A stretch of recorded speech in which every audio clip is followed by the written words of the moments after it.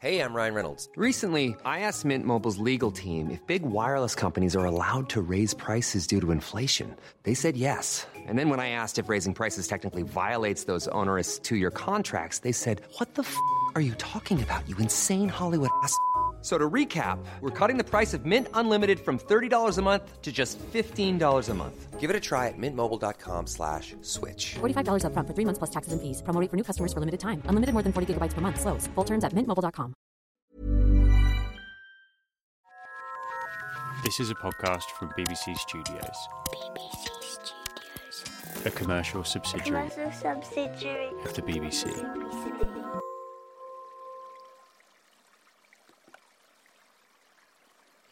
You're almost transported into their world, the world of the arthropods.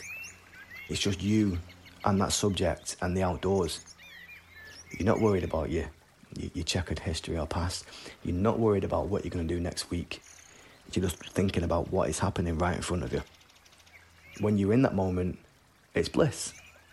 Welcome to the BBC Earth podcast, the podcast that's getting lost in a world of its own. My name is Matthew Doog. Some people know me as Macro Matt. When Matt was in his early 20s, his mental health wasn't in a good shape. He was anxious and often angry for reasons he couldn't explain. Whenever I went into work, I thought people were conspiring against me. I thought people were talking about me. You know, I'd be really angry, I'd be really stressed, I'd be going to the toilet and I'd be screaming. And that would be sort of my outlook to everything.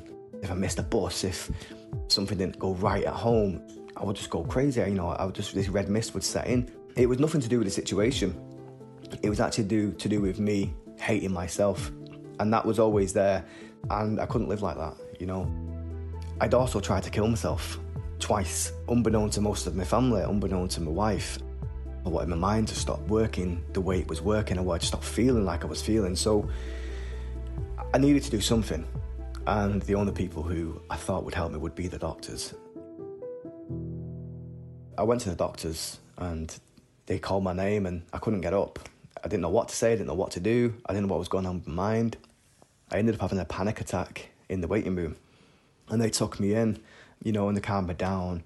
And then he just asked the simple question, which was, you know, what's wrong? And I just burst out crying. I didn't get to cancel like 2 or 3 appointments, you know. I was in there with this whole list of things. I did feel a little bit better for explaining how my mind was working and being told, well, this is actually okay. You know, we can get to the bottom of why you're thinking like this and feeling like this.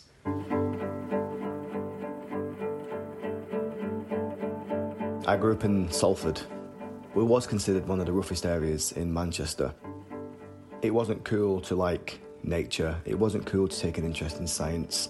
And so, despite having that passion as a child for geology and nature and natural history, it was sort of robbed from me from, I suppose, the social pressures of the peer groups that I was with, the people I was sort of mixing with.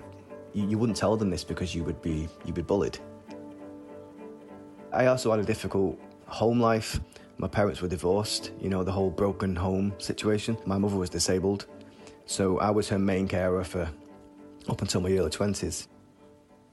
So I just buried it deep down and just forgot about this interest that I had and became a completely different person to fit in with society. It turned out that there's only so long you can put on a fake smile. There's only so long you can portray to be somebody who you're not until the cracks start to show. And those cracks start to show in your mental health as stress and anger and depression. And that all come to a head, you know, in my early 20s. So I went to the doctors, I had the panic attack, and they diagnosed me on the spot with suffering with depression, high levels of stress, acute paranoia, anxiety, and anger management issues. You know, it was quite a list that I came out of there with. Nothing that I didn't really know myself, but to have that confirmed was a little bit daunting. But I began to understand and have this realisation that I needed something different, which wasn't antidepressants, which wasn't speaking to a psychiatrist. I needed to occupy my mind, I needed to occupy my time. So what did I do as a child that filled that time, filled that void? And that's when I tapped back into this passion for geology, astronomy, the natural world. My wife's uncle was a photographer, and we started going on hikes with them because they did a lot of hikes, and I absolutely loved being out in the elements, the rain, the snow, the wind, the sun, you know, you name it, we walked in it. Getting to see these places in the Lake District, in the Peak District, is just absolutely amazing. And you could feel this sort of, I don't know, this elevation of the mind. He would always have cameras. As I say, he was a photographer. He was capturing pictures of us and the landscapes, and I was amazed by it. So he sold me a really old Sony Alpha A100, and this whole world just opened up to me then. I was absolutely hooked with the photography. I always had a particular interest in the smaller stuff. So when I discovered that you could get amazing photos with macro lenses and macro kit, that was the avenue I chased. I was like, okay, well, I'm going to have a look at this and see where this leads. Macro photography is the photography of small things, extreme close-ups of tiny worlds, seen through magnifying lenses.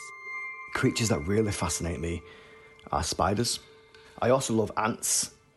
I mean, sometimes I just watch through my camera and I wouldn't even take pictures because I'd just be transfixed at this ant carrying, you know, something along a brick wall, and I'd just follow it with my camera, just like inspecting the body, inspecting everything about this world. And then I would think, how does this ant live? What's its world like? What's it like to be an ant, you know? And before you know it, 2-3 hours you're in the grass in the fields, and you've lost track of this time, but you're no longer in this world, the world that's full of sort of social compliance and constraints. The bad news, the negativity, the fake news, all that's gone. Being out in the field, in a meadow, surrounded by mountains, the sound of water rushing, birds, and then just silence as I go into my camera and I go into the undergrowth and I'm underneath these logs and I'm in this leaf litter and I'm finding these little creatures that nobody sees, that nobody hears. And that's me in my world right there, transported through the camera into their world, the world of the arthropods, and it's absolutely bliss.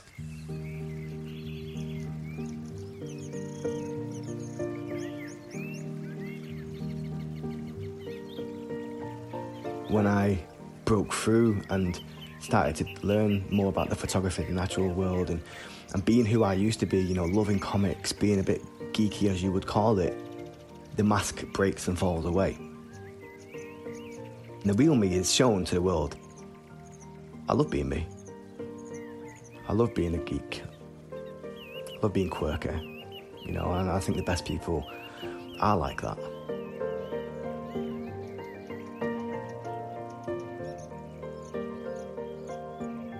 If you've been affected by this story and you're in the UK, search BBC Headroom for mental health resources and support.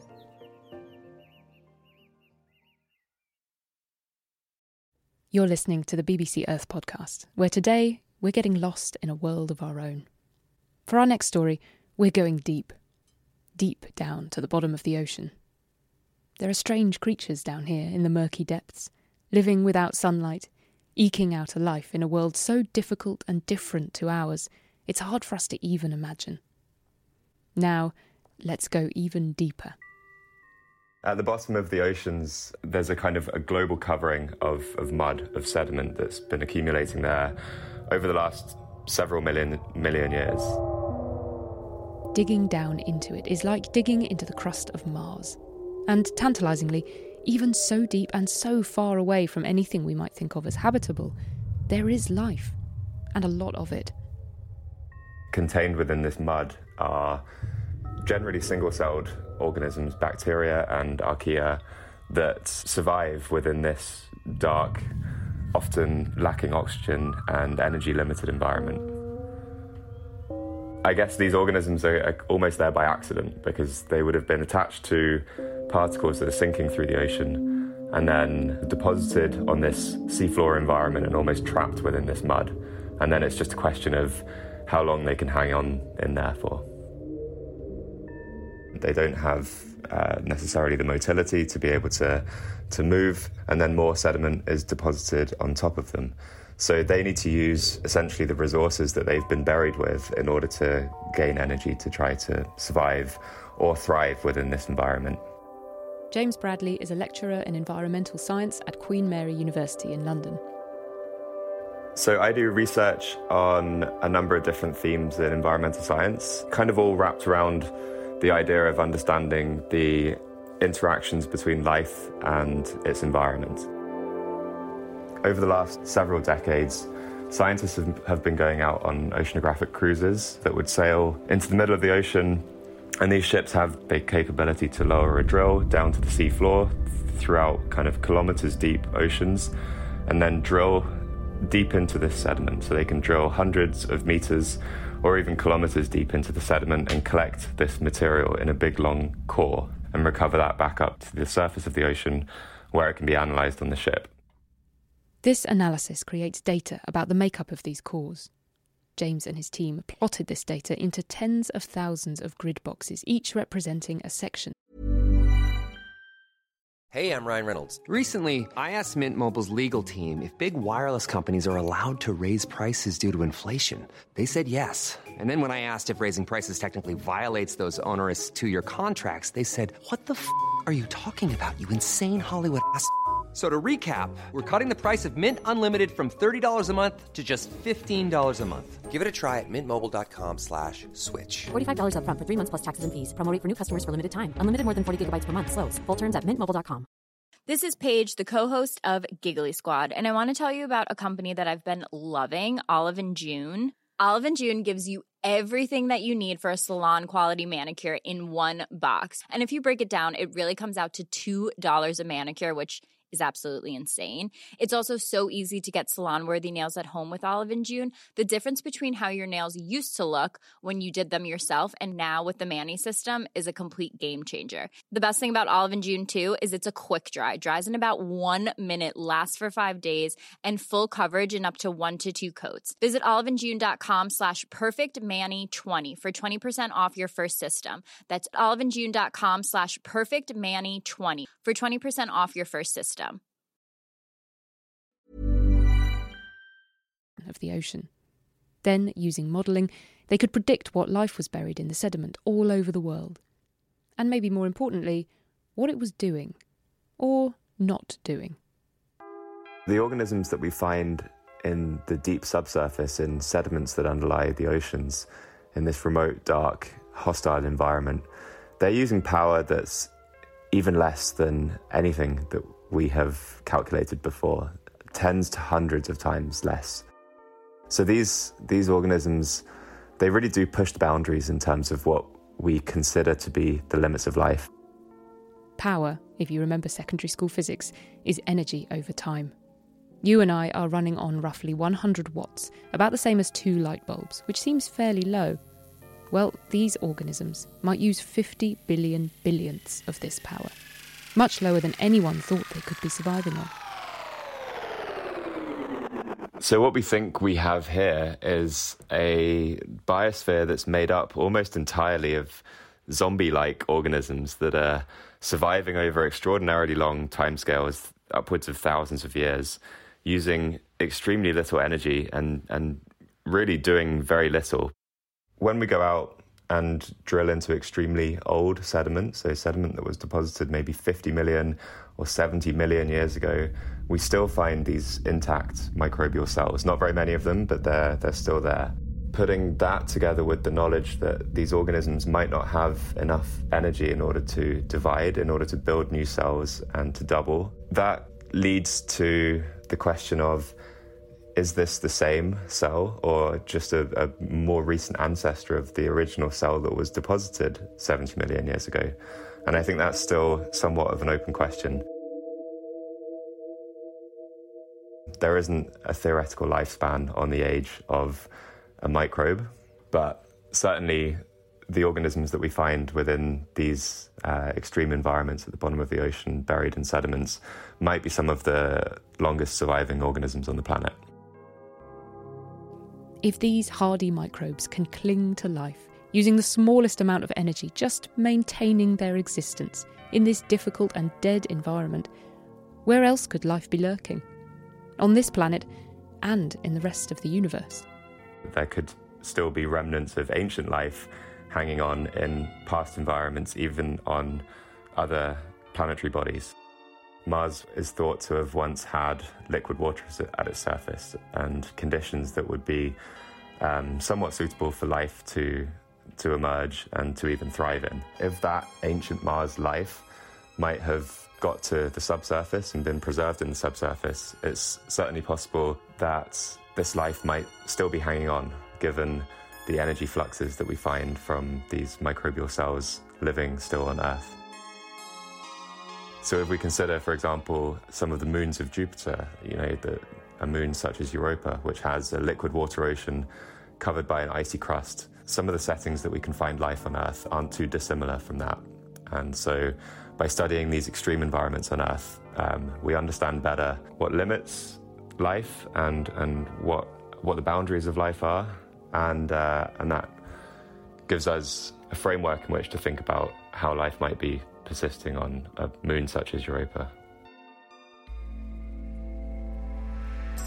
From deep beneath the ocean floor to the tops of the highest trees. For our final story today, we're going climbing up into the canopy of the Monte Verde cloud forest in Costa Rica. Wedged in the nooks and crooks of the trunk and spread out like a carpet across the branches is a hidden world. Plants of all shapes and sizes, blooming and blossoming in a green realm that's never been in contact with the ground. You have to remind yourself that this lush garden is 100 feet up in the air.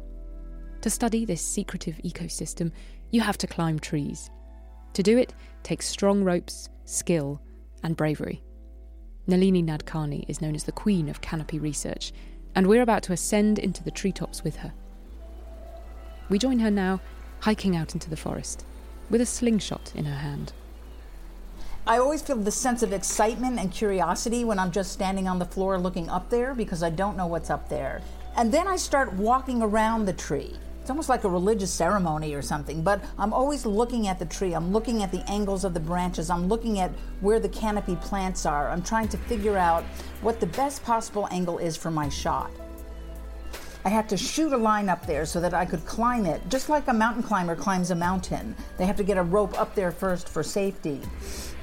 And then after I figure out exactly where I want to shoot that line, I pull back on the slingshot and up the line goes. And if I'm really lucky, it will go up and over the branch that I've aimed at. I put on my harness, and then just by shifting my weight, alternating weight in my legs, weight in my seat harness, I can basically inchworm my way up the rope into the canopy.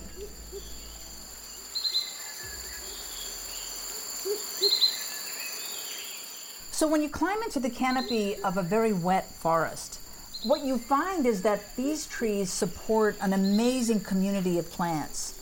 And they range from very tiny mosses that basically cover the branch surfaces and the trunk surfaces like an oriental carpet. But then, on top of those mosses and embedded in the mosses, you get these amazing vascular plants. You get bromeliads, which are in the pineapple family. So you're sitting on this branch and you just see these like stacks of pineapples ranging out over this branch. You get these remarkable orchids. Some of them are tiny, tiny little 3 millimeters tall with infinitely small flowers. Others have this gigantic display of big, broad leaves and these giant sprays of white flowers. You can even get shrubs. So imagine you see this blueberry bush, except it's not on the ground. It's 100 feet above the forest floor, splayed out on this branch.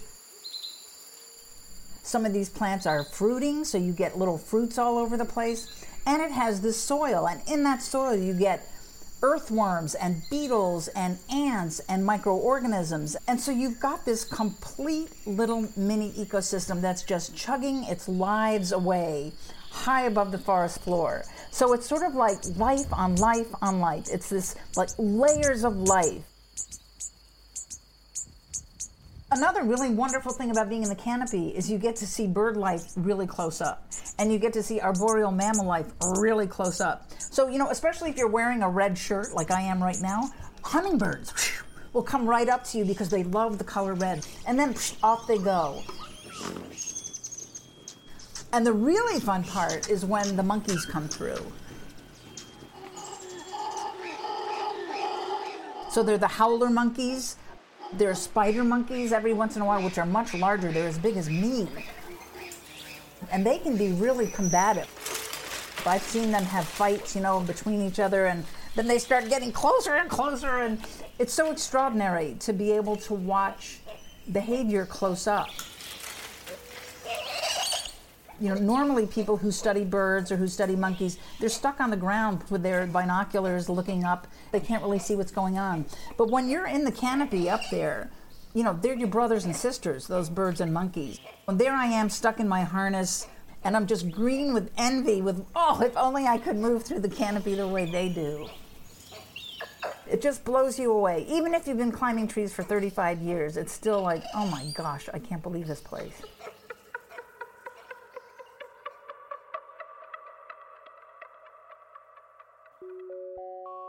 35 years ago, when canopy research was just beginning, people had not explored the forest canopy, and it was actually called the last biotic frontier, meaning this is the last place on Earth that scientists and explorers have to discover stuff. That was one of the big reasons why I wanted to climb, because scientists are supposed to do discovery of new and exciting places. So that was a place for me. What I started doing was purely descriptive. What plants are up there? What animals are up there? How many of them are up there? What's the nutrient content of them? It was just purely descriptive. But as I progressed in my research, I began asking more ecological questions. What is the relationship of these canopy-dwelling plants to the host trees? How are they interacting? What happens when these canopy communities are disturbed? And when I'm sitting in the forest canopy, I recognize that this environment is actually, in a funny way, very much like a coral reef. They're incredibly diverse, they support animal life, and perhaps most significantly, they're fragile, just as coral reefs are. When we get bleaching of coral reefs because of too much sunlight or warmer water due to climate change, we see the die-off of these reefs and the loss of diversity, the loss of critical interactions that keep that reef healthy. And the same is true, I discovered, in the forest canopy. And so I did some experiments where I actually cut off meter-long segments of this living carpet. And I thought that they would grow back very quickly. But it turned out that, a year later I came back and nothing had grown back. And after 2 years, 3 years, 4 years, 5 years, it wasn't until 20 years later that this living material sort of coalesced and occupied the top of the branch. Then other plants began recolonizing, and we began getting more regrowth of those canopy-dwelling plants. But even now, 35 years later, when I went back just this last year to look at those patches, I can still see the imprint of where I had removed those patches 35 years ago. So it still has not returned to its original state. It carries the reminder of that disturbance. And one of the things that I've learned, both academically and also experientially, is the incredibly critical role that the web of relationships plays in recovery. Even the queen of the canopy is not immune to the dangers of treetop research. One day while working, Nalini had an accident that threatened to strip her of her independence. I started leaning on the rope to sort of lean over the branch to look at some mosses, and suddenly I felt the tension of that rope just give way. Nothing was holding me up. And before I could even think, I fell. And I fell 50 feet to the forest floor. When I kind of woke up from being unconscious, I was lying on the ground. I wasn't able to sit up or anything. And so all I could really do was look up at the tree I had just been in, and I saw the crown of the tree, and I realized there was going to be a before the fall and an after the fall. The stumps that I saw around me, I just pictured them as tombstones, and I thought, is this it? Is this where it ends? Where's my husband? Where's my kids? They weren't there. I ended up in the intensive care unit, the ICU, and I was there for about 2 weeks. 5 of my vertebrae had exploded. I had 9 broken ribs. I broke my fibula. My pelvis was broken in 3 parts. My spleen had exploded, so they had to remove my spleen. And then I had traumatic brain injury as well. So, it wasn't until like 3 days into my being in the ICU that the doctor said, well, she's going to live, she'll probably walk, but we're not quite sure what will happen after that. I might not be able to go back to my regular life. I might never climb a tree again. I might not be an independent person. I might be dependent on my husband and my family. And it was almost too terrible to contemplate. But it was the beginning of this sense of, I need to make changes. I might need to shift. I might need to change the way I think about who I am.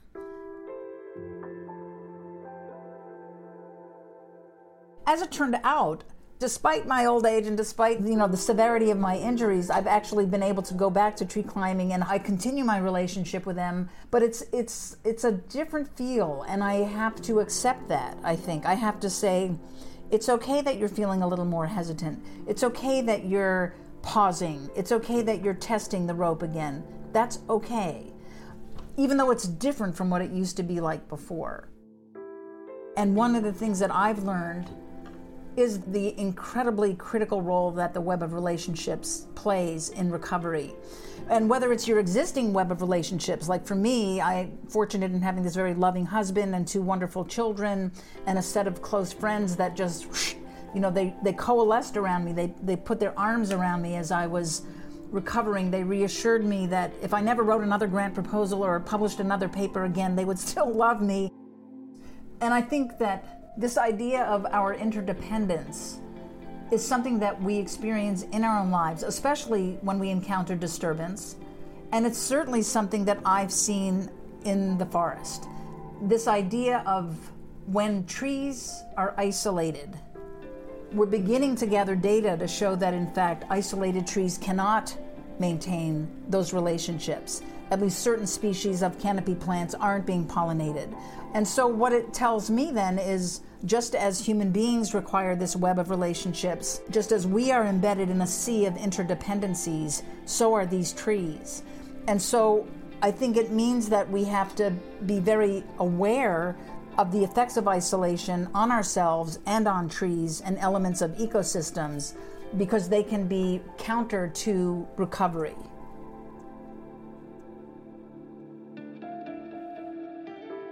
You've been listening to the BBC Earth podcast. I'm Emily Knight, and our stories today were produced by Eliza Lomas, Sam Grist and Tom Bonnet. We'll be back next week with more wild stories, with a sting in the tail. Next week, we're risking it all and getting a brush with death.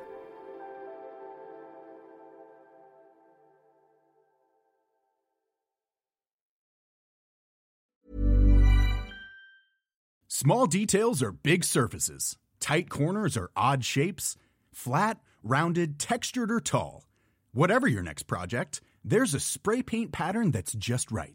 Because Rust-Oleum's new Custom Spray 5-in-1 gives you control with 5 different spray patterns.